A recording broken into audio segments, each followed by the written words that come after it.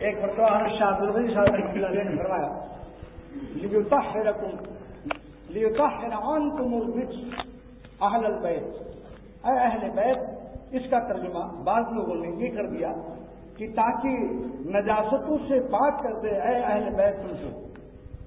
حضرت نے ترجمہ فرمایا لیطہر عنکم الرجس اہل البیت، تاکہ اے نبی کے گھر والوں نجاستوں کو، گندگیوں کو تم سے دور رکھے.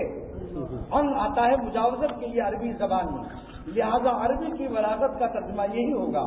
ان جب صلہ آتا ہے تو وہاں مجاوزت کے معنی آتے ہیں، یعنی تاکہ گندگیوں کو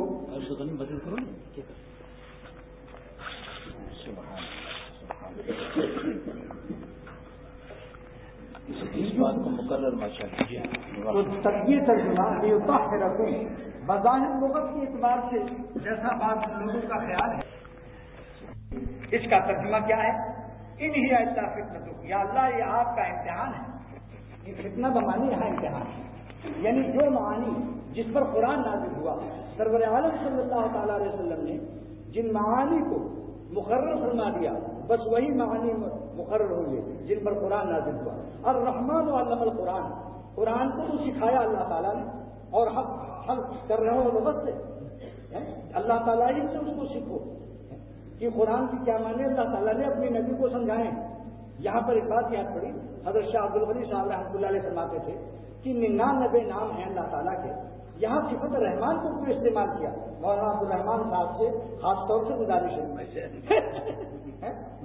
کہ نام تو 99 ہیں اللہ تعالیٰ کے، مگر یہ الرحمن علم القرآن، قرآن کی تعلیم میں صفت رحمان کو لائے.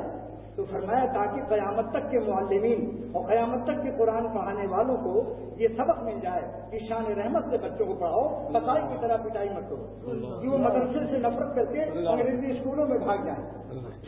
مجھ کو یاد ہے کہ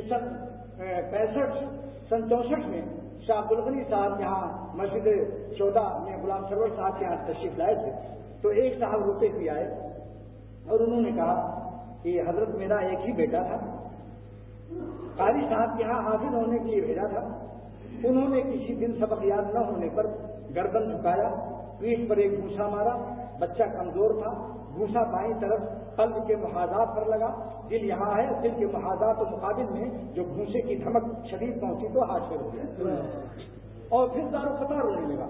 حضرت نے فرمایا کہ قصائی خدا انہیں ہدایت دے. علامہ شامی ابن عابد لکھتے ہیں کہ ڈنڈے سے مارنا بھی جائز نہیں، ہاتھ سے مارنا ہلکا، وہ بھی 3 تھپڑ سے زیادہ، منظرہ بفوق ثلاث، 3 مرتبے سے جو زیادہ مارے گا اختص اللہ عنہ یوم القیامہ، اللہ سے ساتھ لے گا قیامت کے دنوں میں استادوں سے. دیکھو علامہ شامی فقہ جو بین الاقوامی طور پر تمام فقہا اسی سے فتوا دیتے ہیں. سبق یاد نہ ہو کھڑا کرا دو، چھٹی بند کر دیجیے، آپ کھانا نہ دیجیے، آپ کہیں بھائی سبق نہ ہو تب جانے دیں گے. بچوں کو سب سے بڑی تکلیف جو پہنچتی ہے مدرسے سے چھٹی نہ ملنے، سبق یاد نہ ہو روک لو، بھائی بغیر سبق سنائے جانے نہیں دیں گے، کیونکہ مدرسے سے بڑھ کر ان کے نزدیک کوئی پٹائی نہیں.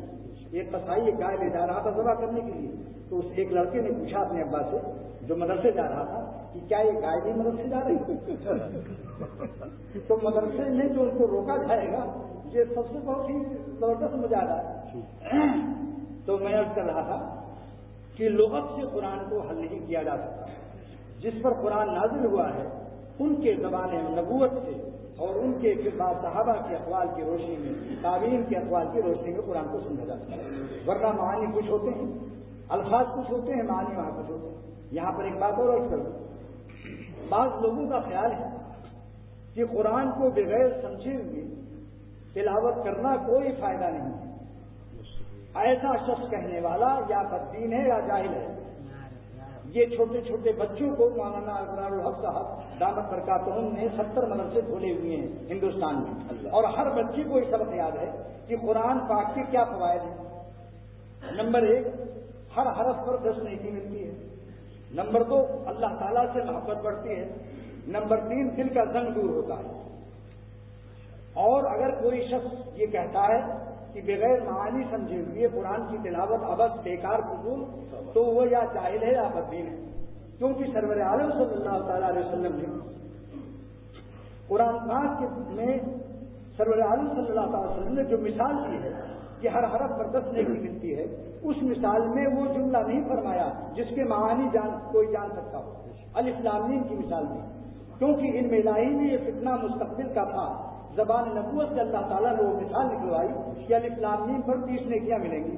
ذرا ہمیں کوئی عالم بتا دے کہ الف لام میم کے کیا معنی، کیوں اللہ عالم مراد ذالک، یہ ہر شخص یہ کہتا ہے کہ اللہ تعالیٰ، ہر عالم یہ کہتا ہے کہ الف لام میم کے معنی اللہ تعالیٰ ہی جانتے ہیں۔ یہ مثال کیوں دی، یہ زبان نبوت سے یہ مثال کیوں نکلوائی گئی؟ علم الہی میں سارے فتنے ہوتے ہیں مستقبل کے قیامت تک کے، لہذا اللہ تعالیٰ اپنے نبی کے زبان سے اس کا مثال میں الف لام میم کہلا دیا کہ جو الف لام میم پڑھے گا 30 نیکی اس کو مل جائے گی، الف کے 10، لام کے 10، میم کے 10، لیکن الف لام میم کے معنی کوئی نہیں جانتا۔ علامہ علوسی رحمۃ اللہ علیہ فرماتے ہیں کہ اللہ تعالیٰ نے انہ هو التواب الرحیم نازل فرمایا، تواب کے بعد رحیم کیوں نازل کیا؟ فرماتے ہیں فرقہ معتزلہ ایک پیدا ہونے والا تھا، اور فرقہ معتزلہ کا عقیدہ گمراہ یہ ہے کہ توبہ کرنے کے بعد قانونی طور پر، ضابطے کے طور پر اللہ تعالیٰ کے ذمے معاف کر دینا واجب ہو جاتا ہے۔ تو اللہ تعالیٰ، علامہ علوسی اور سید محمود بغدادی تفسیر الرحمانی میں لکھتے ہیں کہ اللہ تعالیٰ نے توابیت کی صفت کے بعد شان رحمت نازل کر دی کہ تواب الرحیم، یعنی میں توبہ تمہارا قبول کرتا ہوں، ضابطہ اور قانون سے نہیں، اپنے شان رحمت سے قبول کرتا ہوں۔ اور فرماتے ہیں چونکہ یہ فتنہ فرقہ معتزلہ کا علم الہی میں تو سارے مستقبل کے فتنے ہوتے ہیں، اسی لیے اکابر فرماتے ہیں کہ اللہ تعالیٰ جو ایک مرتبہ مقبول ہو جاتا ہے اس کو کبھی مردود نہیں کرتے۔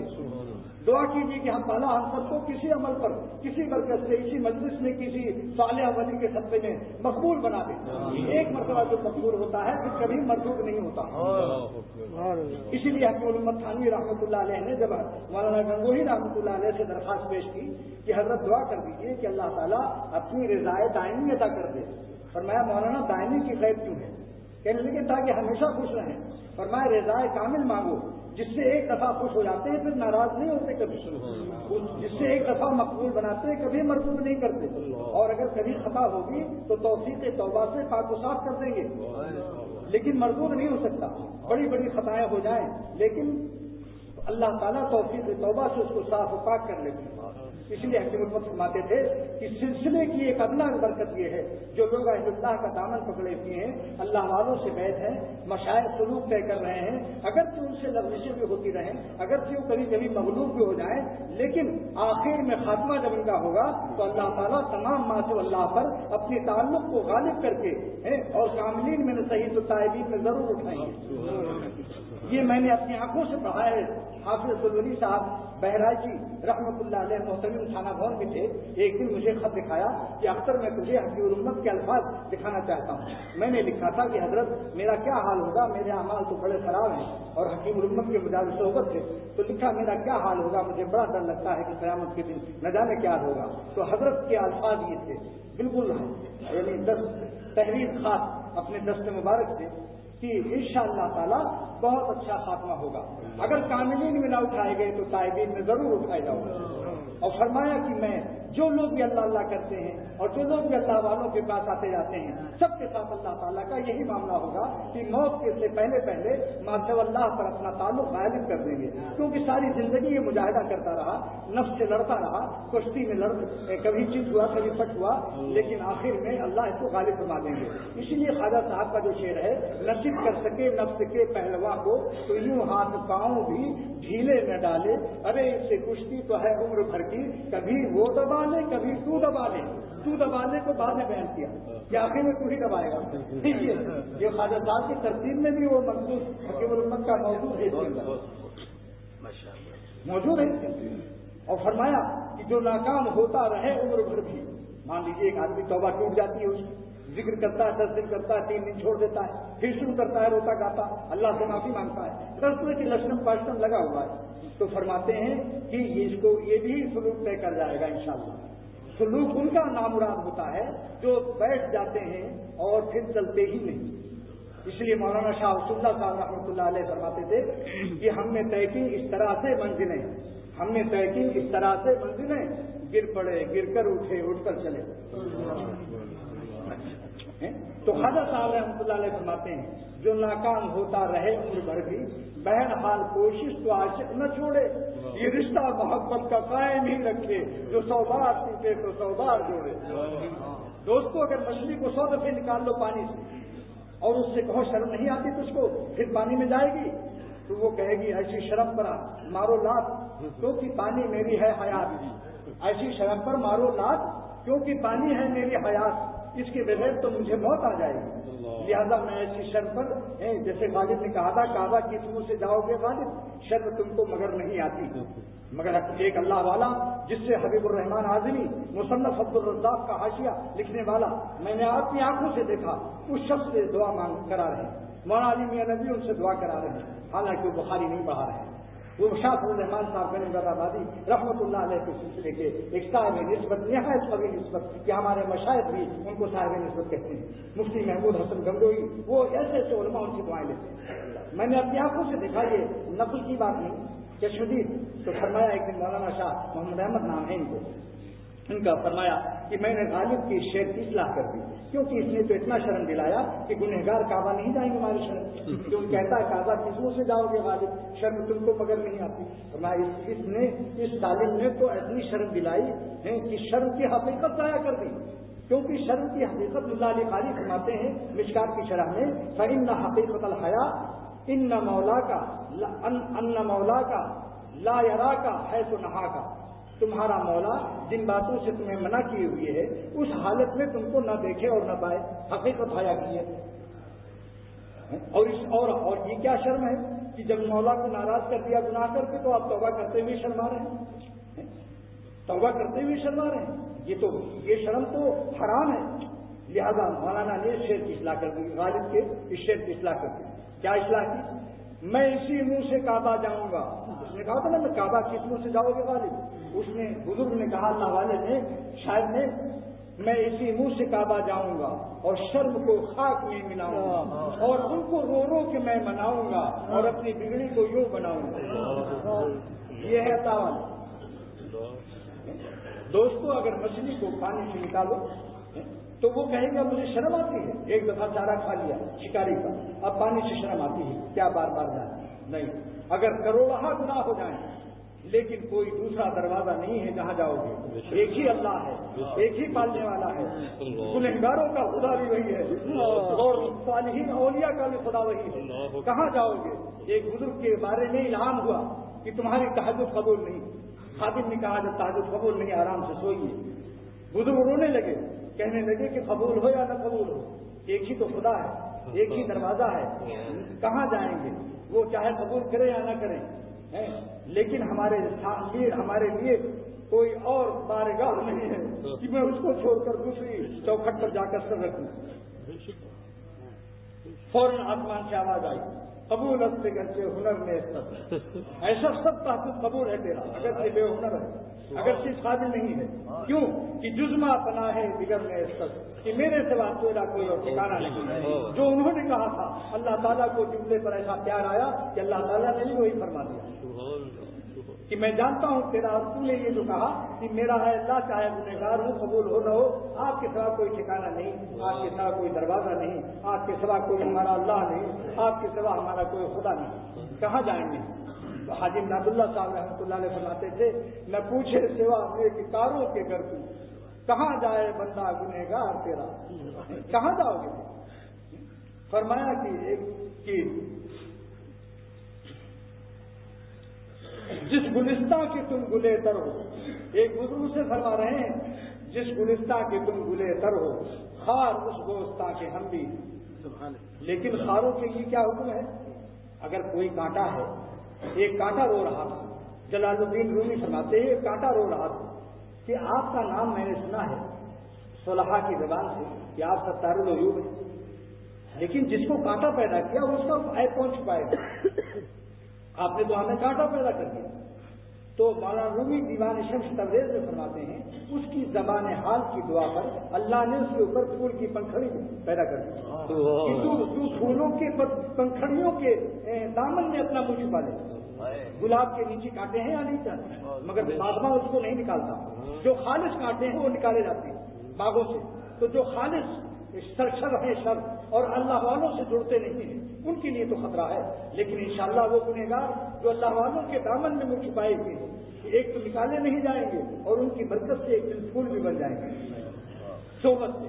دیسی آم اگر لنگڑے آم کے پیوند سے اور قلم سے وہ لنگڑا آم بن سکتا ہے تو دیسی دل، غافل دل، گنہگار دل بھی اللہ والوں کے ذاکر قلب سے پیوند کھا کر وہ بھی اللہ والا بن سکتا ہے۔ کیا لنگڑے آم کی خاصیت تو ہو کہ دیسی آم کو اپنے پیوند سے لنگڑا آم بنا دے، اور اللہ والوں کے قلب میں یہ خاصیت محال سمجھتے ہیں لوگ۔ اللہ والوں کا قلب لنگڑے آم سے ایک مخلوق وہ بھی نباتات سے کمتر ہو گیا، اشرف المخلوقات، جبکہ علامہ ابن حجر اسقلانی رحمۃ اللہ علیہ فرماتے ہیں کہ اللہ والوں کا ذکر، اللہ والوں کا اللہ کہنا فرشتوں کے اللہ سے افضل ہے، اور اس کی دو وجہ بیان کرتے ہیں فتح الباری میں، بخاری کی شرح میں دو وجہ بیان کرتے ہیں۔ نمبر 1 کہ یہ اللہ والے جو اللہ کا نام لے رہے ہیں بغیر دیکھے اللہ کہتے ہیں اور فرشتے دیکھ کر کہہ رہے ہیں، اور ذکر عالم شہادت کا ہے، ذکر عالم غیب کا افضل ہے ذکر عالم شہادت کو، کیونکہ یہ بغیر دیکھے خدا پر مر رہے ہیں، جو دیکھ کر جان دے رہا ہے وہ اس کی جان تو دیکھ رہی ہے۔ ایک ہے بغیر مولانا فرماتے ہیں کہ عشق من پیدا، مولانا فرماتے ہیں عشق من پیدا وہ دل بر ناپدید، ہمارا عشق تو ظاہر ہے مگر میرا محبوب پوشیدہ ہے، یؤمنون بالغیب ہے، نظر نہیں آتا۔ وضو کرتے ہیں ان سے، ان کی خاطر سے ٹھنڈے پانی سے، مریض چلے گئے نہیں گرم پانی ملا تو نماز پتا نہیں کرتے اللہ والے، ٹھنڈے یخ پانی سے بچھو کی طرح کاٹ رہا ہے مگر وضو کر رہے ہیں، اور جہاد کی ضرورت ہوئی تو گردن پیش کرنا، خون بہہ رہا ہے۔ لیکن فرماتے ہیں جلال الدین رومی جانے محبت کی زبان سے کہ عشق من پیدا وہ دل پر ناپدید، میرا عشق تو ظاہر ہے، میرا وضو، نماز، روزہ، حج، زکات، جہاد، لیکن یہ سب ظاہر ہے مگر جن کے لیے مر رہے ہیں وہ نظر نہیں آتے۔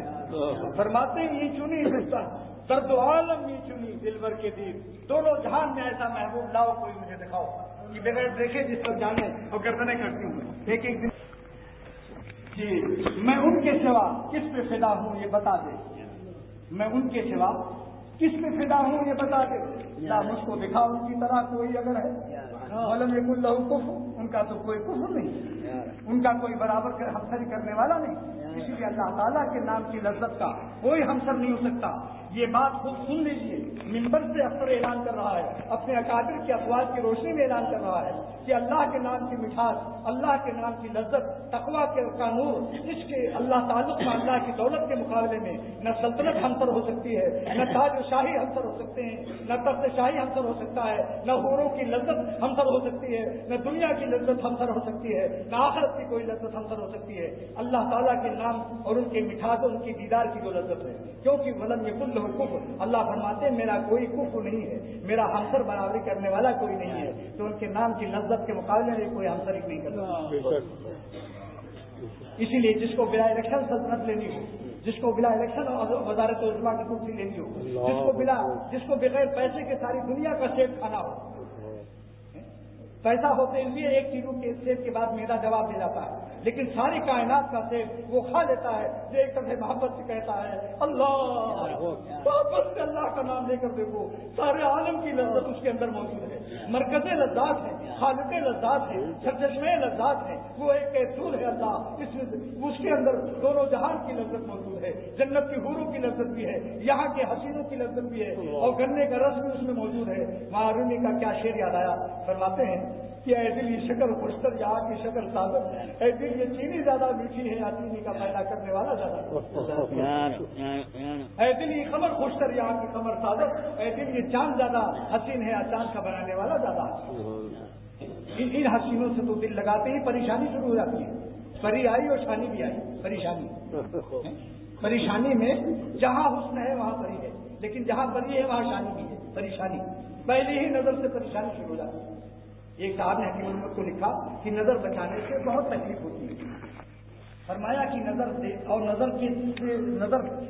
نظر باندھنے کے بعد کتنی تکلیف ہوتی ہے اور کتنے گھنٹے رہتی ہے۔ کہنے لگے نظر جب مار دیتا ہوں اور ڈال دیتا ہوں حسینوں پر تو 72 گھنٹے تک یعنی 3 روز تک قلب تڑپتا رہتا ہے اس کی یاد میں، کیونکہ طبعی بات ہے۔ تعزیت کئے دن مصنون ہے؟ 3 دن، تعزیت 3 دن تک غم کا اثر رہتا ہے اور 3 دن تک، اسی لیے بولنا چھوڑنا جائے، تو ایک نظر کا اثر 72 گھنٹے تک کم سے کم رہتا ہے، پریشانی رہتی ہے. اور اگر نظر بچا کے دیکھا ہی نہیں کہ اس کا ناک اور سیاہ کیسی ہے تو پریشانی تو آئی نہیں. تھوڑی سی تکلیف ہوئی، اس وہمی تکلیف ہوئی کہ نہ جانے پتہ نہیں کیا صورت رہی ہوگی. وہ احتمالی ماضی احتمالی استعمال کرنا ہے. ماضی احتمالی میں ہوگا یا ہوگی لگانا ضروری ہے. نہ جانے کیسا ہوگا، نہ جانے کیسی ہوگی. تو یہ 3 منٹ مشکل سے آگے بڑھ گئے، ختم، جان بچ گئی. اسی لیے خواجہ صاحب فرماتے تھے کہ ڈال کر ان پر نگاہ شوق کو جان آفت میں نہ ڈالی جائے. اور فرماتے تھے عشق مجازی عذاب الہی ہے، جس کو دوزخ دنیا ہی میں لینا ہو، جس کو دوزخ دنیا ہی میں چکنا ہو وہی نامزینوں سے دل لگائے. یا آگ ہے آگ کرتے ہو پیچھے راہ، دوزخ میں ڈھونڈتے ہو جنت کی خوابگاہ. اللہ کی نافرمانی میں دوزخ ہے. جو دوزخ کا مزاج ہے وہی نفس میں گناہوں کا اثر پڑتا ہے. برانچ میں شاخ میں جو پیسہ جمع کرتا ہے ہیڈ آفس میں جمع ہو جاتا ہے جتنے بینک کی شاخ ہے. تو جو گناہ اور نافرمانی نہیں چھوڑتا تو دوزخ کے کافی اس کی خاصیت اس کے دل میں بے چینی پریشانی ہو جاتی شروع ہو جاتی ہے. دوزخ کا کیا مزاج ہے؟ لا يموت فيها ولا يحيا، نہ موت ہوگی نہ زندگی ملے گی. وہی گنہگاروں کی زندگی ہوگی، نہ موت آتی ہے ان کو نہ زندگی ملتی ہے. سمجھا؟ نہ نکلی نہ اندر رہی جان عاشق، عاشق مجاز پر ہے یہ. نہ نکلی نہ اندر رہی جان عاشق، ادب کشمکش میں رہی جان عاشق. میرا عشق. اچھا ایک بات اور بھی عرض کروں کہ اگر کوئی فائدہ دنیا آخرت کا ملتا، دنیا میں عذاب آخرت میں خدا کا عذاب، نہ یہاں آرام نہ وہاں آرام.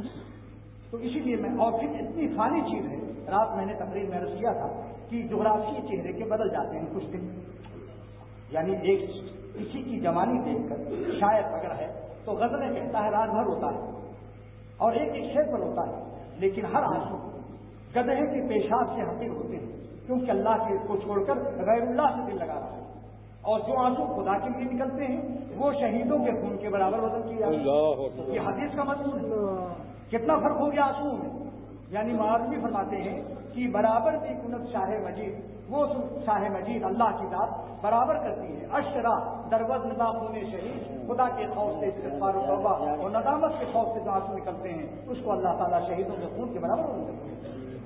حضرت آلوسی تفسیر روح المانی میں پارہ نمبر 30 میں لکھتے ہیں جب کوئی گنہگار روتا ہے تو اس کے آنسوؤں کو آہنانوں کو سننے کے لیے ملائکہ آتے ہیں اور فرماتے ہیں اللہ تعالیٰ لعنیم المذنبین، گنہگاروں کا رونا اور استغفار توبہ میں کانپنا اور گڑ گڑانا کہ اے خدا معاف کر دیجیے، دوزخ کے آگ سے برداشت نہیں، ناراضی ہو گئی مگر آپ کریم ہیں. رو رہا ہے، اللہ کو منا رہا ہے تو اللہ تعالیٰ فرماتے ہیں حدیث قدسی ہے لعنیم المذنبین، گنہگاروں کا رونا احب الی من زجر المسبحین، سبحان اللہ پڑھنے والی مخلوق سے یہ زیادہ مجھے پیارے ہیں جو گناہوں کو یاد کر کے استغفار و توبہ کر رہے ہیں، اللہ کے عذاب سے ندامت سے رو رہے ہیں. فرماتے ہیں ان کا رونا، ان کے آہ نالے مجھے زیادہ عزیز ہیں.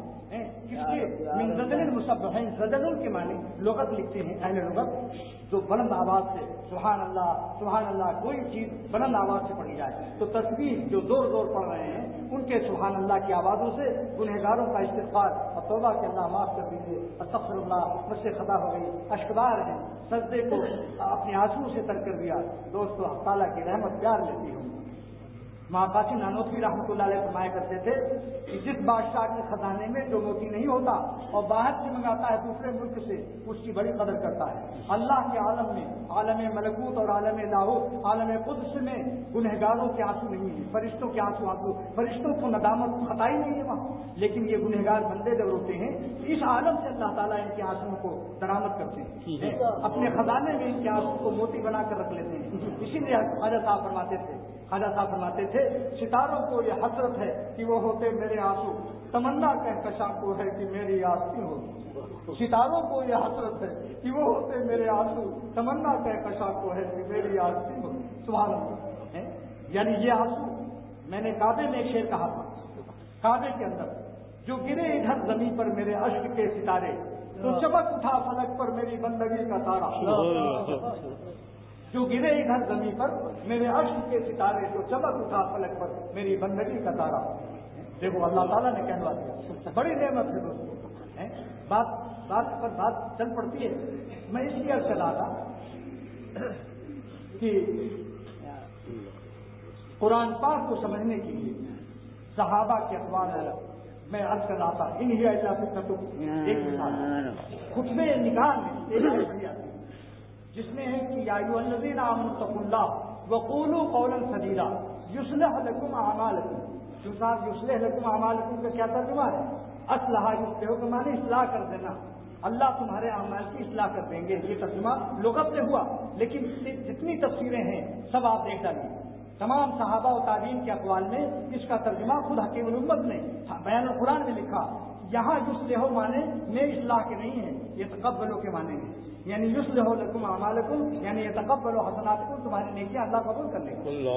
اب بتائیے اگر کوئی لغت سے حل کرے گا کہاں جائے گا؟ قرآن کے خطوط سے جو علم الہی میں جو مراد ہے وہاں سے ہٹ جائے گا اگر مفسرین کے اقوال، صحابہ کے تابعین کے اقوال ہمارے سامنے نہ ہوں۔ تو میں نے جو آیت تلاوت کی تھی ابھی، نمبر 1 یہ ہے اذا فعلوا فاحشۃ، فاحشہ کے معنی اسی قرآن میں کہیں کچھ ہے کہیں کچھ ہے۔ دیکھیے حضرت آدم علیہ السلام کے بارے میں اللہ تعالیٰ کیا فرماتے ہیں؟ عصا آدم علیہ السلام سے عصیان ہو گیا۔ عصیان کے معنی کیا ہے؟ ہم لوگ اپنی طرح عصیان نہ سمجھ لیں کہ ہم سے بھی عصیان ہوا اور نبی سے عصیان ہوا لہذا کوئی فرق نہیں، لا فرق بینی و بینہم۔ ارے دوستوں کفر ہو جائے گا۔ حضرت آدم علیہ السلام کے عصیان کو فرما کر اللہ تعالیٰ نے دوسری جگہ فرمایا کہ بابا آدم سے تمہارے جو عصیان ہوا تھا وہ عصیان نہیں تھا، نسے آدم عصیان تھا، بھول گئے تھے۔ نسے آدم ولم نجد لہو عزما، اور ان کے دل میں میری نافرمانی کا ارادے کا ایک اشاریہ بھی نہیں تھا، کیونکہ نکرہ تحت النفی جب واقع ہوتا ہے فائدہ عموم کو دیتا ہے۔ ولم نجد لہو عزما، علامہ آلوسی تفسیر رحمانی میں لکھتے ہیں عزم معصیت کا کوئی ذرہ تک نہیں، ظہور ہو گیا۔ اس لیے اللہ تعالیٰ نے جب اس کی سیان کو نسیان سے تعبیر فرما دیا، کون ہے ایسا اہل قلم گستاخ جو اس کی جرت کر سکتا ہے کہ اس کو اسیان کو اسے نافرمانی سے تعبیر کرے؟ اس لیے جو اکابر بادب مفسرین ہیں لکھتے ہیں چوک ہو گئی، آپ خطا ہو گئی، چوک ہو گئی، اسیان کا ترجمہ نافرمانی سے نہیں کرتے کیونکہ اللہ تعالیٰ اس کی تعبیر فرما رہے ہیں۔ اب سوال یہ کہ اسیان سے کیوں تعبیر کیا؟ ان کے شان قرب کی وجہ سے، کیونکہ مقرب کی جو بہت زیادہ مقرب ہوتا ہے اس کی ذرا سی چوک کو بڑی غلطی قرار دی جاتی ہے، یہ ان کی عظمت شان بیان کرنے کے لیے، لیکن نالائقوں کی اور نادانیوں کو دور کرنے کے لیے عظمت شان نبوت بیان کر کے آگے اس کو فرما دیا وہ نسیان تھا، اسیان نہیں تھا، نسیان۔ ایسی حضرت یونس علیہ السلام کے بارے میں کہ بعض نادان اہل قلم نے لکھ دیا کہ صاحب وحی الہی کا انتظار کیے بغیر مستقبل چھوڑ دیا۔ حکیم الامت تھانوی رحمۃ اللہ علیہ فرماتے ہیں کہ دیکھو اس کا 3 جواب ہے۔ نمبر 1 کیا ہے؟ مغاظۃ لربہ کا معنی میں غلطی ہو گئی، بعض نادان مفسر کیا ہے اہل علم تھے، ان کو عالم کہنا بھی جائز ہے، اس لیے کہ اللہ تعالیٰ نے قرآن میں سورہ بقرہ میں فرمایا کہ صحابہ پر جو لوگ تنقید کرتے ہیں سب سے پہلا منافقین کے طبقے نے تنقید کیا تھا اور یہ کہا تھا آمن کما آمن الصفا، کیا میں ایسے ہی مان رہا ہوں جیسا بیوقوف؟ تو دنیا میں پوری زمین پر سب سے پہلے صحابہ کو جس نے برا کہا اور بیوقوف کہا یہ منافقین کی جماعت ہے۔ اور صفاحت کے معنی خفت العقل والجہل بالامور کے ہیں، یعنی عقل ہلکی ہو اور حقائق امور سے جاہل ہو۔ تو اللہ تعالیٰ نے ان کو فرمایا کہ جو لوگ کہ میرے صحابہ نبی کے ساتھیوں کو صحابہ کو بیوقوف سمجھ رہے ہیں اور تنقید کا نشانہ بنا رہے ہیں، یہ کون لوگ ہیں؟ ہم الصفحاء، یہ اصلی بیوقوف ہے، یہ ہے جاہل حقائق امور سے، اور خفت العقل کے یہ لوگ ہیں مجرم، ان کی عقل خفیف اور ہلکی عقل ہے، یہ عقل کی گہرائیوں سے محروم ہیں، اور ولکن لا یعلمون، لیکن لا یعلمون ہیں لوگ، ان کے علم پر خدا نے لا لگایا۔ افسوس ہے کہ جو ان کے ساتھ لا ہٹا کر ان کے ساتھ علم کی نسبت کرتے ہیں، جس کے علم پر اللہ تعالیٰ نے لا لگایا ہو کہ عالم نہیں، لائب لوگ ہیں یہ لائب لوگ ہیں۔ کتنی کتاب پڑھنے سے کیا ہوتا ہے؟ کتاب پڑھنے سے کچھ نہیں ہوتا۔ یہ 2000 گیلن پیٹرول لدا ہوا تھا ایک ٹینکر پر، یعنی پیٹرول کے ٹینکر پر 2000 گیلن پیٹرول، اور 2 گیلن پیٹرول پمپ سے مانگ رہا ہے کہ انجن میں نہیں ہے۔ یہ کہاں کا واقعہ ہے جردے کا؟ اور شاہ ابرار الحق صاحب بھی موجود، مجھ سے فرمایا حکیم اختر ذرا دیکھو پیٹھ پر اس کے 2000 گیلن پیٹرول اور مانگ رہا ہے 2 گیلن بھی پیٹرول پمپ سے، کیوں؟ کیونکہ اس کے انجن میں پیٹرول نہیں ہے، جب انجن میں نہیں ہے تو اوپر پیٹھ کا لدا ہوا پیٹرول 2000 گیلن، یہ نہ اس کے کام آ سکتا ہے نہ دوسروں کے کام آ سکتا ہے، چل ہی نہیں سکتی گاڑی۔ لہذا جن علماء نے اپنے علم کو پیٹھ پر لادا اور اللہ والوں کی جوتیاں اٹھا کر قلب کے انجن میں خشیت اور اللہ کی محبت کا پٹرول نہیں ڈالا، ان کا علم نہ ان کے لیے مفید بن سکا نہ دوسروں کے لیے مفید بن سکا۔ اس لیے دوستو، جہاں 10 سال درس نظامی کا ہم سوچتے ہیں 6 مہینے یا 40 دن، ان کو ترغیب دی جائے کہ جاؤ کسی اللہ والے سے، کسی درد بھرے دل والے کے ساتھ بیٹھ جاؤ۔ شاہ احمد کشمیری رحمۃ اللہ علیہ نے مولانا عبداللہ شجاع آبادی سے فرمایا کہ آج دستار بندی ہو گئی، بخاری پڑھ لیا، جاؤ کچھ دن اللہ والوں کی جوتیاں اٹھا لو۔ پھر قسم کھا کر فرمایا کہ خدا کی قسم، اللہ والوں کی جوتیوں کے خاک بادشاہوں کے تاجوں کے ذرات سے افضل ہے، کیونکہ درد بھرا دل ان کے سینوں میں ہے، ان سے تمہیں اللہ کا درد مل جائے گا، پھر تمہارا ممبر بنے گا، تمہارا قال رسول ہوگا، تمہارا قال اللہ ہوگا، صحیح معنوں میں الفاظ میں رس آ جائے گا۔ ابھی تو گولا ہو، رس گولا نہیں ہو، ابھی رس نہیں لیا ہے، خالی گولا لے کر اگر ممبر پر بیٹھ گئے اور رس نہیں پائے گی امت تو مولیوں کو ٹھوکے گی، ارے بھائی کچھ مزہ نہیں آیا۔ ملانوں کے پاس جی گھبراتا ہے، لیکن کسی درد بھرے والے دل کی تقریر اور کسی درد بھرے والی صحبت میں بیٹھا کر دیکھو، شاعر کہتا ہے دل چاہتا ہے ایسی جگہ میں رہوں جہاں، دل چاہتا ہے، یہ اختری کا شعر ہے، ظاہر کر دیتا ہوں تاکہ جن کو مجھ سے محبت ہے ان کو میرے شعر میں مزہ زیادہ ہے۔ دل چاہتا ہے ایسی جگہ میں رہوں جہاں جیتا ہو کوئی درد بھرا دل لیے ہو۔ دوستوں، جس روئے زمین پر کوئی اللہ کی محبت کا درد لے کر رات و دن گزار رہا ہو، واللہ اس کی صحبت میں چند دن دیکھو کہ بادشاہ نگاہوں سے گر جائیں گے، چاند سورج نگاہوں سے گر جائیں گے۔ مولانا رومی فرماتے ہیں خدا تیری وہ شان ہے کہ اگر تو چاند و سورج سے کہہ دے کہ تم بے نور ہو، گر تو ماہو مہرا کوئی صفا، اگر سورج اور چاند کو آپ کہہ دیں کہ تم بے نور اندھیرے ہو، تمہارے اندر کوئی روشنی نہیں، گر تو قد سرورا کوئی تتا، اگر اے خدا آپ قد سرو کو جو بہت سیدھا ہوتا ہے آپ کہتے ہیں کہ نہیں تم ٹیڑھے ہو، تمہاری قد و قامت ٹیڑھ کچی ہے، ٹیڑھاپن ہے۔ اور گر تو کانوں بہرا کوئی فقیر، اگر سونے کی کان کو اور سمندر جہاں موتیاں پیدا ہو رہے ہیں، موتی کروڑ روپے کا ایک موتی، اگر آپ کان و بہر کو فرما دیں کہ تم فقیر ہو تو آگے چلیے، ابھی فیصلہ آگے آ رہا ہے۔ گر تو چرخ و عرش دا کوئی حقیر، اگر آپ چرخ آسمان کو اور عرش اعظم کو کہتے ہیں کہ تم حقیر مخلوق مچھر ہو، کچھ نہیں تمہاری حقیقت، تو مولانا رومی فرماتے ہیں یہ بہت با کمال ہے تو رواز، اے خدا تیرے کمال کے مقابلے میں یہ سب واقعی ایسے ہیں، تجھ کو زیبا ہے تو اپنی مخلوق کو جو چاہیں آپ فرما دیں۔ یہ بہتے کا با کمال ہے تو رواز، وہ ملک و اقبال و گناہ مرتراز، یہ ملک اور اقبال و عزت آپ ہی کے لیے ہے اور کسی کے لیے نہیں، تو مخلوق بہرحال مخلوق، اس لیے تو ہے کہ اللہ کے برابر معاملے میں لا الہ الا اگر رکھ دیا جائے، لا الہ الا رکھ دیا جائے تو سارے آسمان اور زمین سے زیادہ اس کا وزن بڑھ جاتا ہے۔ کیوں؟ ملا علی قاری لکھتے ہیں کہ اس لیے کہ ادھر اللہ ہے اور اس شخص ادھر ہے ادھر لا الہ ہے، ادھر کہتے ہیں اللہ نہ ہو، ادھر غیری ہو، سب غیر اللہ سب۔ تو یہ عرض کر رہا ہوں کہ اللہ تعالیٰ جس کے قلب میں آتے ہیں، جس کے قلب کو تعلق میں اللہ کی دولت ملتی ہے، تو سورج اور چاند اس کو پھیکے نظر آتے ہیں، ان کو اللہ ہی کے ذکر سے روشنی نظر آتی ہے، اس سورج سے ان کو روشنی نہیں ملتی دل میں۔ وہ کہتا ہے شاید کہ دن میں اسی کی روشنی، شب میں اسی کی چاندنی، دن میں اسی کی روشنی، شب میں اسی کی چاندنی، سچ تو یہ ہے کہ روئے یار شمس بھی ہے قمر بھی، اور پردے اٹھے ہوئے بھی ہیں ان کی ادھر نظر بھی ہے، بڑھ کے مقدر آتما سروے ہے سروے در بھی، سجدے کا نقشہ۔ تو اللہ تعالیٰ کے نام اور اللہ تعالیٰ کا تعلق نسبت میں اللہ اور یہ اللہ کو جو مقام قرب کا اللہ نے دیا ہوا ہے، اگر ہماری جانوں کو عطا ہو جائے تو سورج اور چاند ساری کائنات ہماری نگاہوں سے ایک سیکنڈ، ہر سیکنڈ میں آپ عرش اعظم کا طواف ان کی جانیں کرتی ہے جو اللہ والے ہیں، وہ دنیا میں نظر آتے ہیں، وہ دنیا میں نظر آتے ہیں۔ حضرت شاہ فضل الرحمان صاحب گنج الرحمانی رحمۃ اللہ علیہ فرماتے تھے جب سجدہ کرتا ہوں تو اتنا مزہ آتا ہے کہ جیسے اللہ نے ہمارا پیار لے لیا، سبحان اللہ سبحان ربی الاعلیٰ۔ دیکھو بھائی، الحب میں دونوں ہوٹ مل جاتے ہیں، محبت کو خلاف سے لغتاً بھی مناسبت نہیں، یعنی محبت کا لفظ ہی کوئی نکال نہیں سکتا کہ دونوں ہوٹ پھیلائے رہو، دونوں ہوٹوں میں فراق رکھو تو محبت کا لفظ بھی ادا نہیں ہو سکتا، تو محبوب کی جدائی کیسے برداشت ہو سکتی؟ لیکن دنیا کے جتنے محبوب ہیں ان میں سب میں جدائی کی شان ہے، ہر وقت نہیں پا سکتے، لہذا محبت حقیقی کا لغتاً بھی صدق ان پر نہیں ہو سکتا۔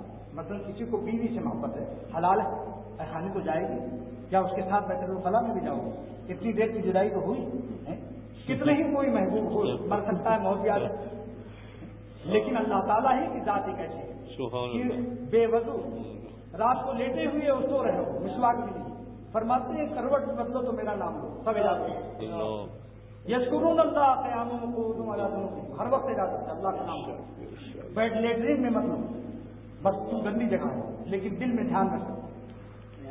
تو ایک اللہ کی ذات ہے جو کسی وقت ہم سے جدا نہ ہو، لہذا محبت کے قابل سے انہیں کی ذات ہے، برعکس اس کے کہ جنہوں نے صورتوں سے دل لگایا، یعنی حلال صورتیں میں نہیں کہتا، مگر حلال بیوی کی ذاتی محبت اتنی ہونی چاہیے کہ اللہ تعالیٰ کی محبت اس پر غالب ہو۔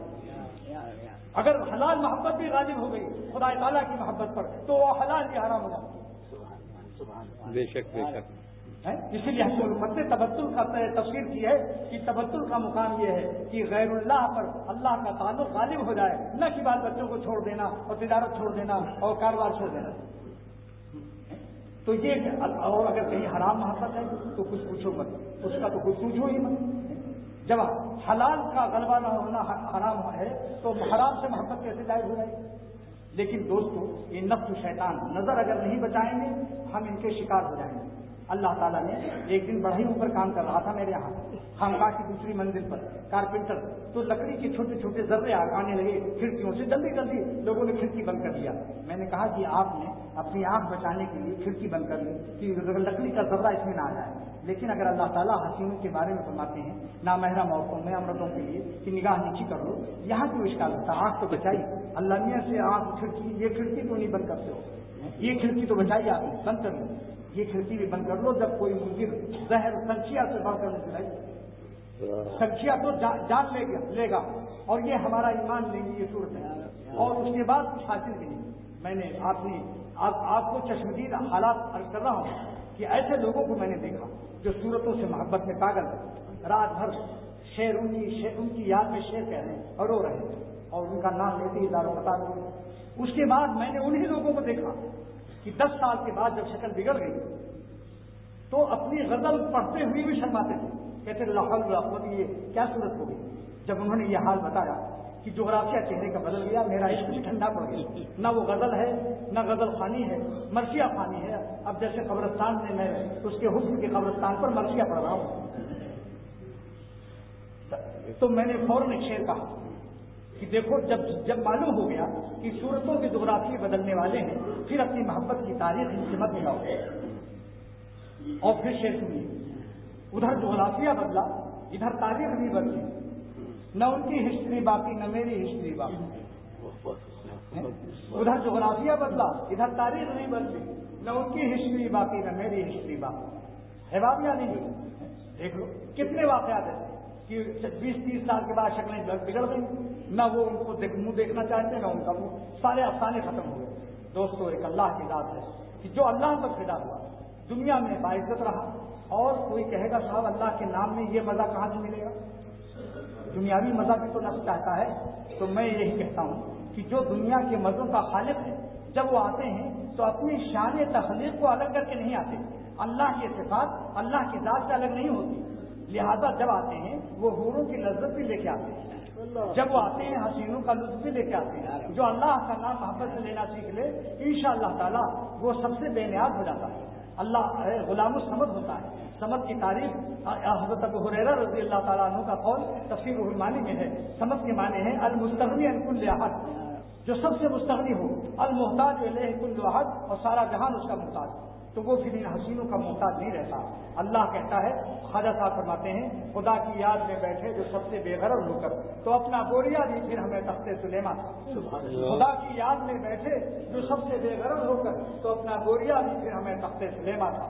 اور فرماتے ہیں کہ دکھاتے ہم تمہیں اپنے تڑپنے کا مزہ، لیکن جو عالم بے فرق ہوتا جو دنیا بے زمین ہوتی، وہاں رہتے جہاں خاک کس طرح دل کی زمین ہوتی، وہاں بستے جہاں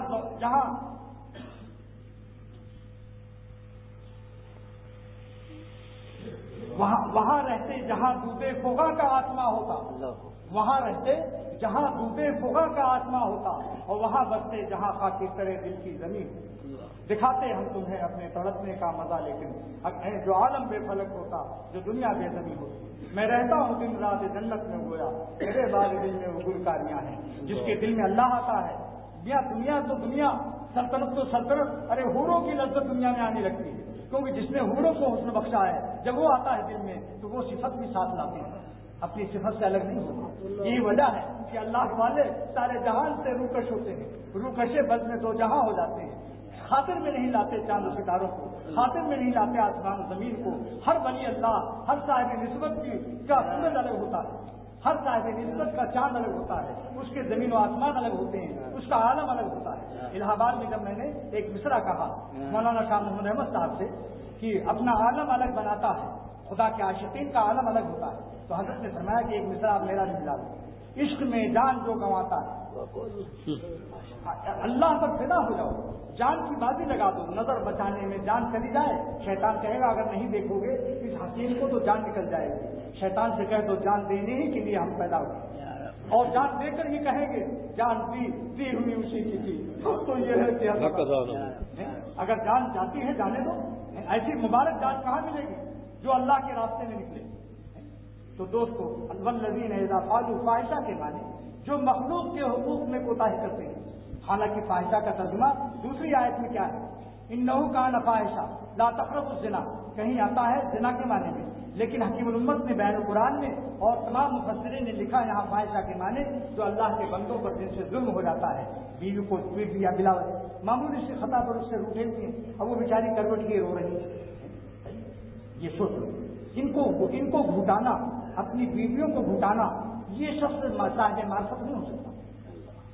مرغی، حکیم الامت مرغی کا دربار کھولنا بھول گئے، ڈاکٹر عبداللہ صاحب رحمۃ اللہ علیہ نے مجھ سے فرمایا، بڑی پیرانی صاحبہ گئیں رشتے داری میں، کہا حضرت آج آپ مرغی کا دربار کھول دیجیے گا 8 بجے، حضرت بھول گئے، 1,500 کا تصنیف کا مصنف، اس کو دربار یاد رہے گا، بیان القرآن لکھنے لگے، آپ اتنے میں دل میں مضمون کی آمد بند ہوئی، سوچنے لگے اللہ آج کیا بات ہے کہ مضمون کی آمد نہیں ہو رہی، دل بے قید، یہ کیا ہو گیا، دل اجڑ گیا۔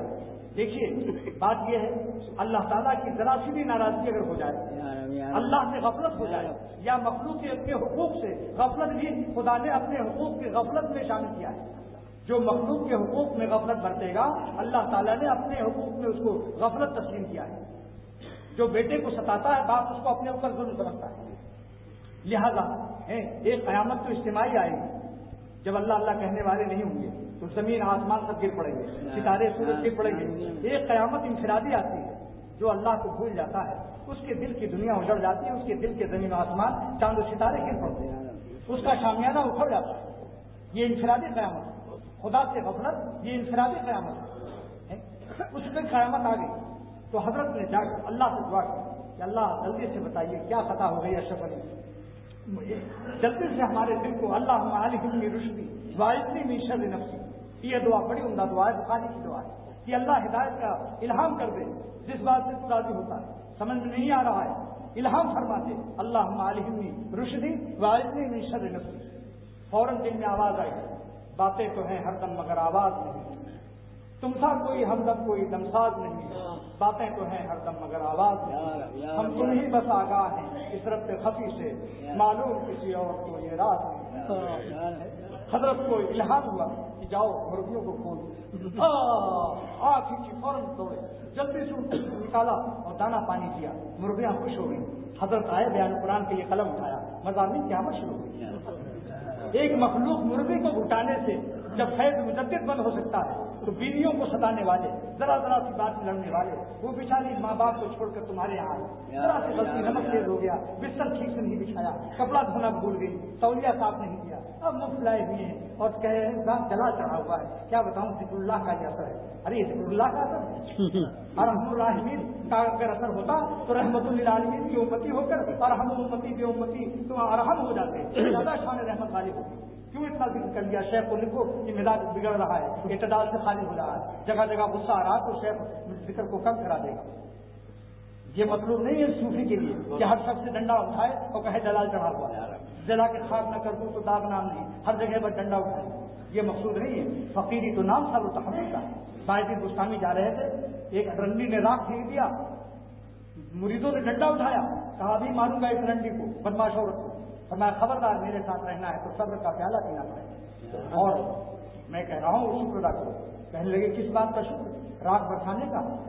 کہنے لگے نہیں، جو سر آگ برسنے کے قابل تھا اس پر خدا نے راگ برسا دی.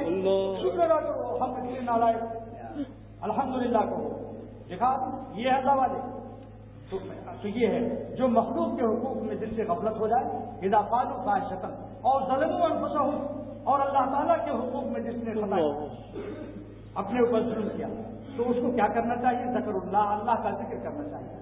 کیا مطلب کہ کسی کی گھڑی چورائی, کسی کو ایک گھوسا مارا, کسی کو الو کا پٹھا کہہ دیا اور تسبیح پڑھنے لگے سبحان اللہ سبحان اللہ, یہ مطلب ہے. اس لیے اس کی تفسیر کی ضرورت پیش آئی. حکیم الامت بیان قرآن اور علامہ آلوسی تفسیر روح المانی میں فرماتے ہیں گناہ کے بعد ظلم کی گناہ کے بعد جو ذکر ہے اس کا کیا مقصد ہے؟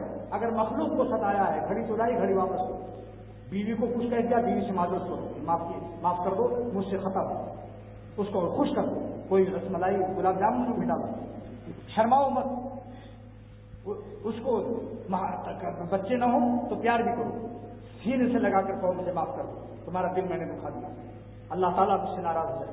اور اگر اللہ کے حقوق میں کوتاہی ہوئی, بد نظری وغیرہ, تو بد نظری کا یہ نہیں جا کر اس سے معافی مانگو, کیا تمہیں میں بری نظر سے دیکھ رہا تھا, معاف کیجیے. یہ حقوق اللہ ہے. اس کے لیے فرماتے ہیں 5 تفسیر. ذکر اللہ کا ذکر کرتے ہیں. نمبر 1 تفسیر کیا ہے؟ ذکروا عظمتہ ووعیدہ, اللہ کی عظمت کو یاد کرتے ہیں, اس کے وعید کو, فخر کو یاد کرتے ہیں. نمبر 2 تفسیر کیا ہے؟ ذکروا عرضہ علیہ, اب ذکر العرض علیہ, اپنی پیشی کو یاد کرتے ہیں کہ قیامت کے دن اللہ پوچھے گا کہ تم جس کوٹری میں چھپ کر گناہ کر رہے تھے وہاں میں بھی تھا, ہوا معکم اینما کنتم. اللہ یعلم متقلبکم ومثواکم, اللہ تعالیٰ تمہارا شہر کی بدنگاہی جب تم بس اسٹاپوں پر لڑکیوں کے اسکولوں کے سامنے گزرتے ہو تو اللہ یعلم متقلبکم, تمہارا تقلب فی البلاد, شہروں میں چلنا پھرنا بھی خدا دیکھ رہا تھا. اور جب مثواکم, تم تیسری کوٹری میں بھی اگر کوئی گناہ کرتے ہو چھپ کر کے, اللہ اس کو بھی دیکھ رہا تھا. تو ذکر العرض علیہ, اللہ کی پیشی کو یاد کرتے ہیں, اللہ سب جانتا ہے, پوچھے گا کہ کیا ہو. 2 تفسیر ہو گئی. نمبر 3 ذکر سوالہ بذنبہ یوم القیامہ, اللہ سے سوالات کا خوف طاری ہو گیا کہ قیامت کے دن اللہ پوچھیں گے کیا ہوا. نمبر 4 ذکر جلالہ, اللہ تعالیٰ کے جلال و عظمت کو یاد کرتے ہیں, فہابو, خوف زدہ ہو جاتے ہیں. نمبر 5 تفسیر ذکر جمالہ, فاستحیوا, اللہ کے جمال کو یاد کرتے ہیں کہ جو حوروں کا خالق ہے وہ کیسے ہوں گے, کہ باشد نگار خود کی بندہ بھی نگار رہا, وہ کتنے حسین ہوں گے جو حسینوں کو حسن کی بھیک دے دیتے, ان کے دست کرم میں کیا عالم ہوگا, ان کے حسن میں کیا عالم ہوگا کہ جن کو دیکھ کر حوریں بھی آتا رہیں گی, بلکہ حوریں ہم پر فدا ہونے لگیں گی. جس دن جنت کا دیدار کر کے اللہ کے جلووں کو ہم اپنے چہروں میں جذب کر کے جب حوروں کے پاس جائیں گے تو حوریں ہمارا چما لیں گی, ہم پر فدا ہوگی, ہم پر قربان ہوگی کہ تم آج کہاں سے اتنا حسن لے کر آئے.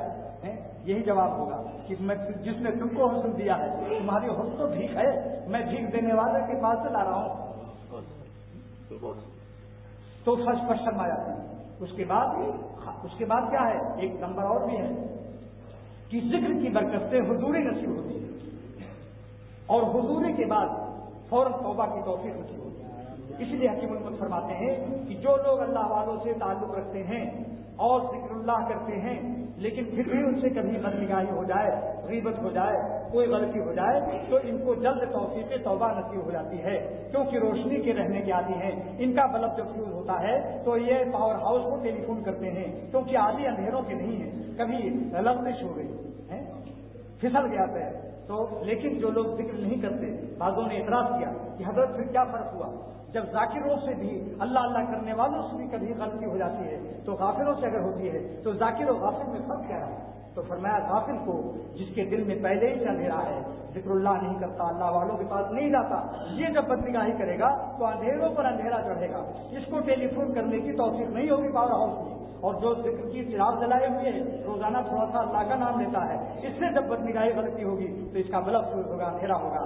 اللہ کے عرش اعظم کے پاور ہاؤس پر اس کے توبہ کے ہاتھوں سے وائرلیس کرے گا کہ خدا دل میں اندھیرا آ گیا, نہ آپ دوبارہ روشنی جاری کر دیجیے, دوبارہ بھیج دیجیے میں, تاکہ یہ ہمارے گناہوں کے اندھیرے اپنی نور سے, اپنی رحمت سے دور کر دیجیے. پریشانی ہو جاتی ہے. تو ذاکر گنہگار میں, غافل گنہگار میں فرق ہو جاتا ہے.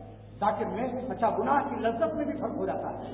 جو غفلت سے گناہ کرتا ہے وہ گناہ کا پورا مزہ لیتا ہے, یعنی انتہائی غفلت میں گناہ کرتا ہے، اس لیے اس کو گناہ کا چھوڑنا مشکل ہوتا ہے. اور جو ذاکر گناہ سے گناہ ہوتا ہے دھڑکتے ہوئے قلب سے، کیونکہ اللہ کا استحضار، اس کا نور اندھیرے کا عادی نہیں، دل گھبرایا گھبرایا سا ہوتا ہے، لہذا گناہ کی لذت بھی ناقص ہو جاتی ہے، اور ناقص مزے کا چھوڑنا آسان ہوتا ہے، جلد توبہ نصیب ہو جاتی ہے، جلد واپس ہو جاتا ہے، یعنی قابل واپسی جلد ہوتا ہے، اور غافل ناقابل واپسی بھی ہو سکتا ہے، بہت دن تک اگر برابر غفلت کرتا رہے تو دونوں میں فرق ہو گیا. اس لیے اللہ تعالیٰ فرماتے ہیں کہ میرے ذکر کے بعد دوسرا نمبر ہے کہ تم کو استغفار کی توفیق ہو جائے تب تمہاری یاد قبول ہے. اگر توبہ توبہ توبہ استغفر اللہ گناہ نہیں چھوڑتے ہو، نہیں، ہمارا ذکر کامل جب ہوگا، مقبول جب ہوگا، ذکر اللہ کا مقام تمہیں جب قبولیت کا شرف بخشے گا جب تم فاستغفروا لذنوبہم اپنے گناہوں سے استغفار کرو، مغفرت مانگو.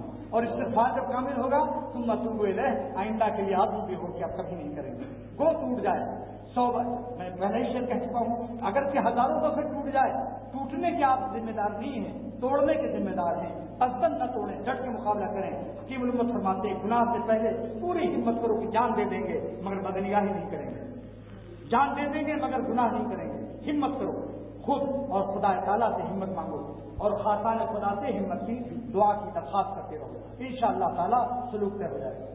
آگے فاستغفروا لذنوبہم، آگے فرماتے ہیں ومن یغفر الذنوب الا اللہ، اللہ کے سوا کوئی تم کو معاف بھی نہیں کر سکتا. سارا عالم، امریکہ، روس، جاپان، سارے دنیا کے اولیاء اللہ، سارے قطب مل کر کہتے ہیں کہ تمہاری بدنگاہی ہم نے معاف کر دیا، نہیں معاف ہوا.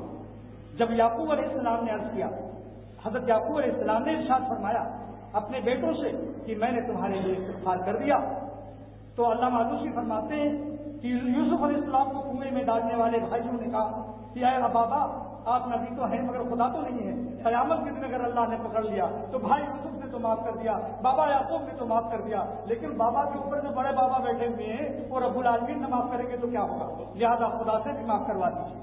علامہ آلوسی فرماتے ہیں کہ بہت سالوں تک روتے رہے کہ اللہ بذریعہ وہی ہمارے بچوں کی مغفرت کے لیے وہی نازل کر دیں، لہذا روتے رہے 20 سال تک روتے رہے. ایک دن جبرائیل علیہ السلام آئے اور فرمایا آج بذریعہ وہی آپ کے بچوں کی توبہ قبول کرنے کی بشارت آ گئی، لہذا اے یعقوب آپ پہلے آگے کھڑے ہو جائیں. فقام الشیخ، پہلے سب سے پہلے ان کو کھڑا کیا یعقوب علیہ السلام کو، پیچھے یوسف علیہ السلام کو کھڑا کیا. ثم قام اخوانہ خلف یوسف علیہ السلام کے پیچھے وہ مجرم بھائی جنہوں نے کنویں میں ڈالا تھا وہ کھڑے ہوئے. اس کے بعد جبرائیل علیہ السلام نے سرکاری مضمون سے دعا کروائی اور فرمایا کہیے آپ سب لوگ جو جبرائیل کہتا ہے یہ مضمون آسمان سے لا رہا ہوں، وہ کیا مضمون ہے یہ کہیے، یا رجاء المؤمنین، اے ایمان والوں کی امید، لا تقطع رجاءنا، ہماری امیدوں کو اپنی رحمت سے نہ کاٹیں.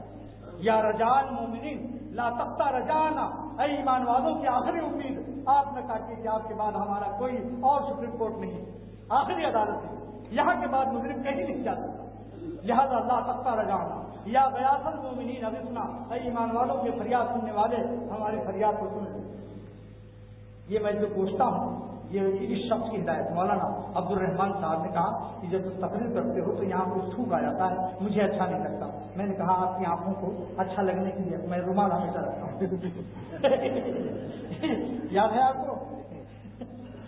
اس کے نسخے بڑے خاص مقرروں کے بھی نسخے ہیں، وہ مقرر جو ہیں وہ مجھ سے پوچھ لیں گے الگ تنہائی میں، اگر وہ کھا لیں تو تقریر زوردار ہوتی ہے، کمزوری نہیں آتی.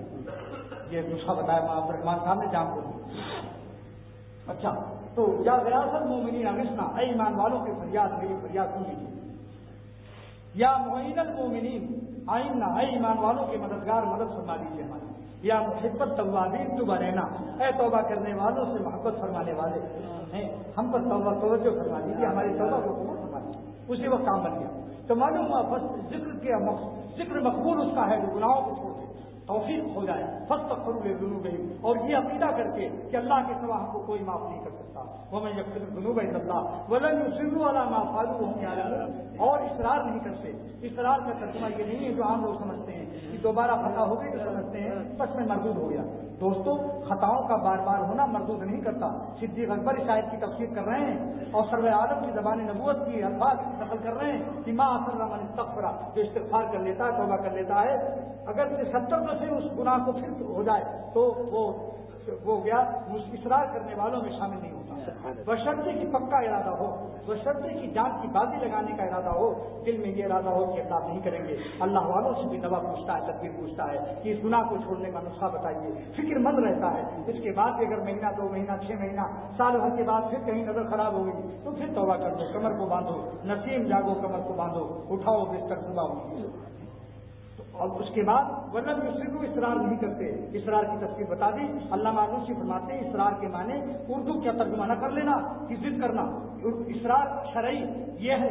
فرماتے ہیں الاصرار الشرعی, اصرار شرعی کی تعریف الاقامۃ علی القبیح بدون الاستغفار والتوبہ, جو بغیر استغفار و توبہ کے گناہ پر قائم رہے اور کیے چلا جانا, توبہ کرتا ہی, یہ ہے اصرار کرنے کا. وہم یعلمون, یہاں معنی کیا ہے, کیا کوئی گناہ کرتا ہے تو پتہ نہیں رہتا اس کو کہ میں گناہ کر رہا ہوں. یہ وہم یعلمون کو نازل کیا ہے. علامہ آلوسی رحمۃ اللہ علیہ فرماتے ہیں یہ وہم یعلمون حال ہے, اور یہاں ایک لفظ پوشیدہ ہے, محذوف ہے. وہم یعلمون قبح فعلہم, یہ اپنے گناہوں کے عذاب اور گناہوں کے وبال کو جانتے ہیں کہ اللہ ناراض ہو گیا تو کہیں چین نہ ملے گا. ہے نگاہ اقربا بدلی, مزاج دوستاں بدلا, نظر ان کی کیا بدلی کہ کل سارا جہاں بدلا. اگر خدا ناراض ہو گیا تو نگاہ اقربا بدلی, مزاج دوستاں بدلا, نظر ان کی کیا بدلی کہ کل سارا جہاں بدلا. واللہ کہتا ہوں, ایک بزرگ فرماتے ہیں کہ جب اللہ سے کوئی حق کوتاہی ہو جاتی ہے, خطا ہو جاتی ہے, تو میری بیوی بھی نافرمان ہو جاتی ہے, میرے بچے بھی نافرمان ہو جاتے ہیں, میرا گدھا اور گھوڑا بھی نافرمانی کرنے لگتا ہے, جہاں جاتا ہے وہیں پٹتا ہے. تو نگاہ اقربا بدلی, مزاج دوستاں بدلا, نظر کل کی کیا بدلی کہ کل سارا جہاں بدلا.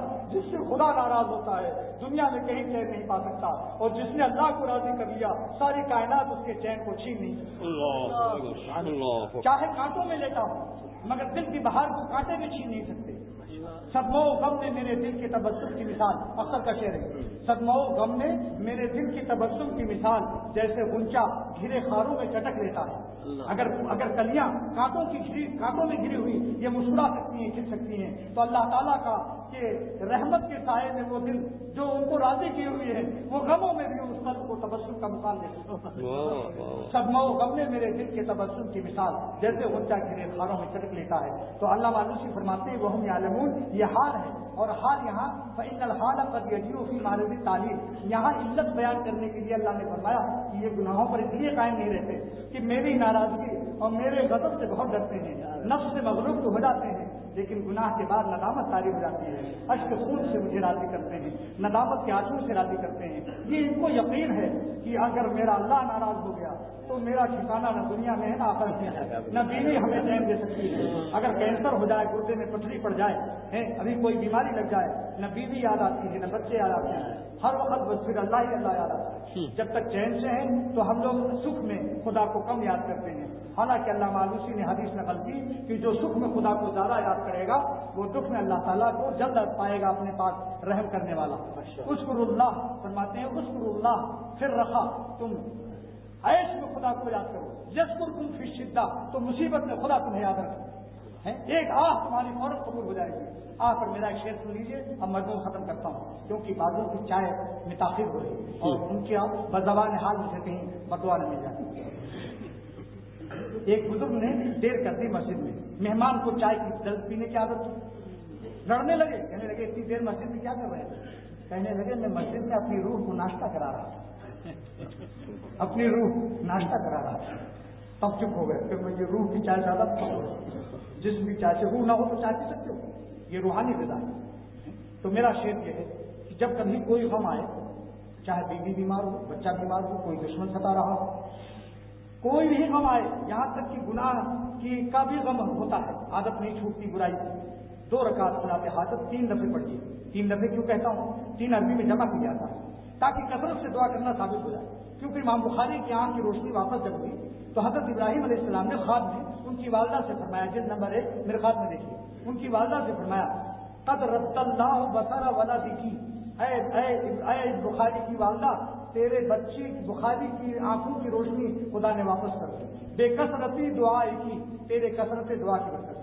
اور عربی کی کثرت 3 سے کم نہیں ہوتی, لہذا 3 دفعے صلاۃ حاجت پڑھیے.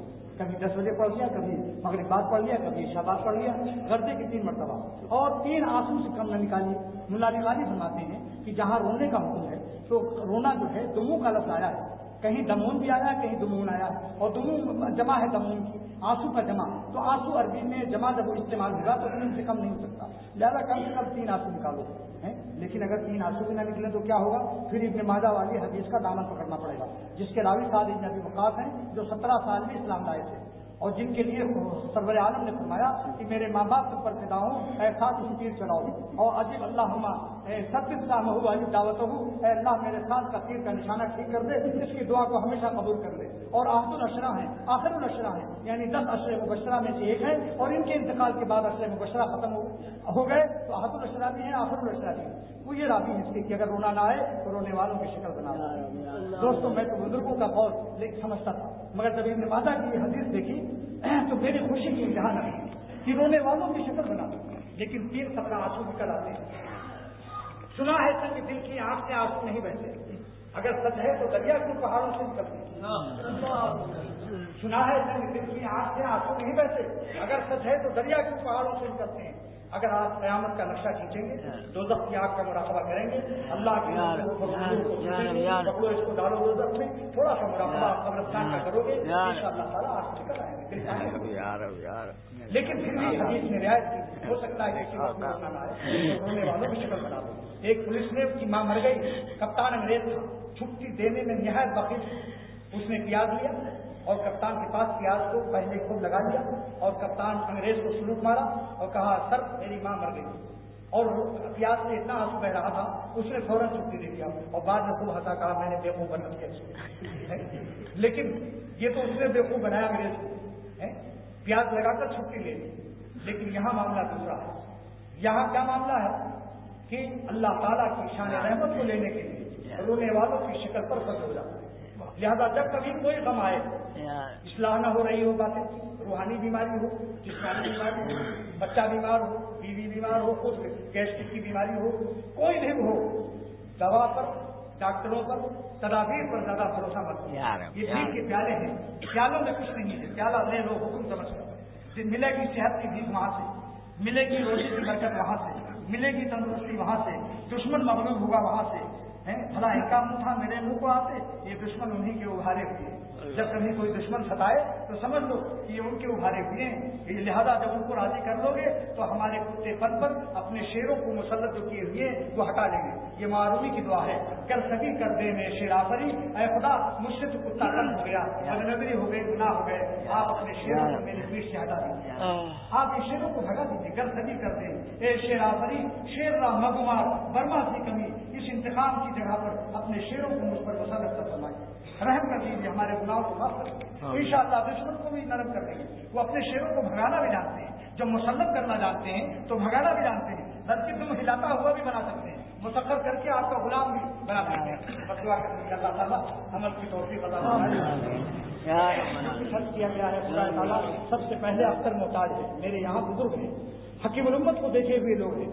میں ان بزرگوں سے سارے صالحین سے عرض کرتا ہوں کہ سب سے زیادہ محتاج اختر ہے کہ دعا کیجیے کہ اللہ تعالیٰ اس مقرر کو جو کچھ اس نے کہا ہے اس پر زیادہ سے زیادہ عمل کی توفیق عطا فرمائے. اور میرے جتنے سامعین کرام احباب کرام ہیں, یا اللہ مجلس سیانت المسلمین جو حکیم الامت تھانوی رحمۃ اللہ علیہ کی قائم کی ہوئی ہے, جس کی برکت سے آج مختلف پورے ملک سے لوگ آئے ہوئے, اللہ اپنی اس مبارک مجلس کو قبول فرما دے, اور حکیم الامت کی نسبت کے صدقے میں ہم سب کو صاحب نسبت بنا دے.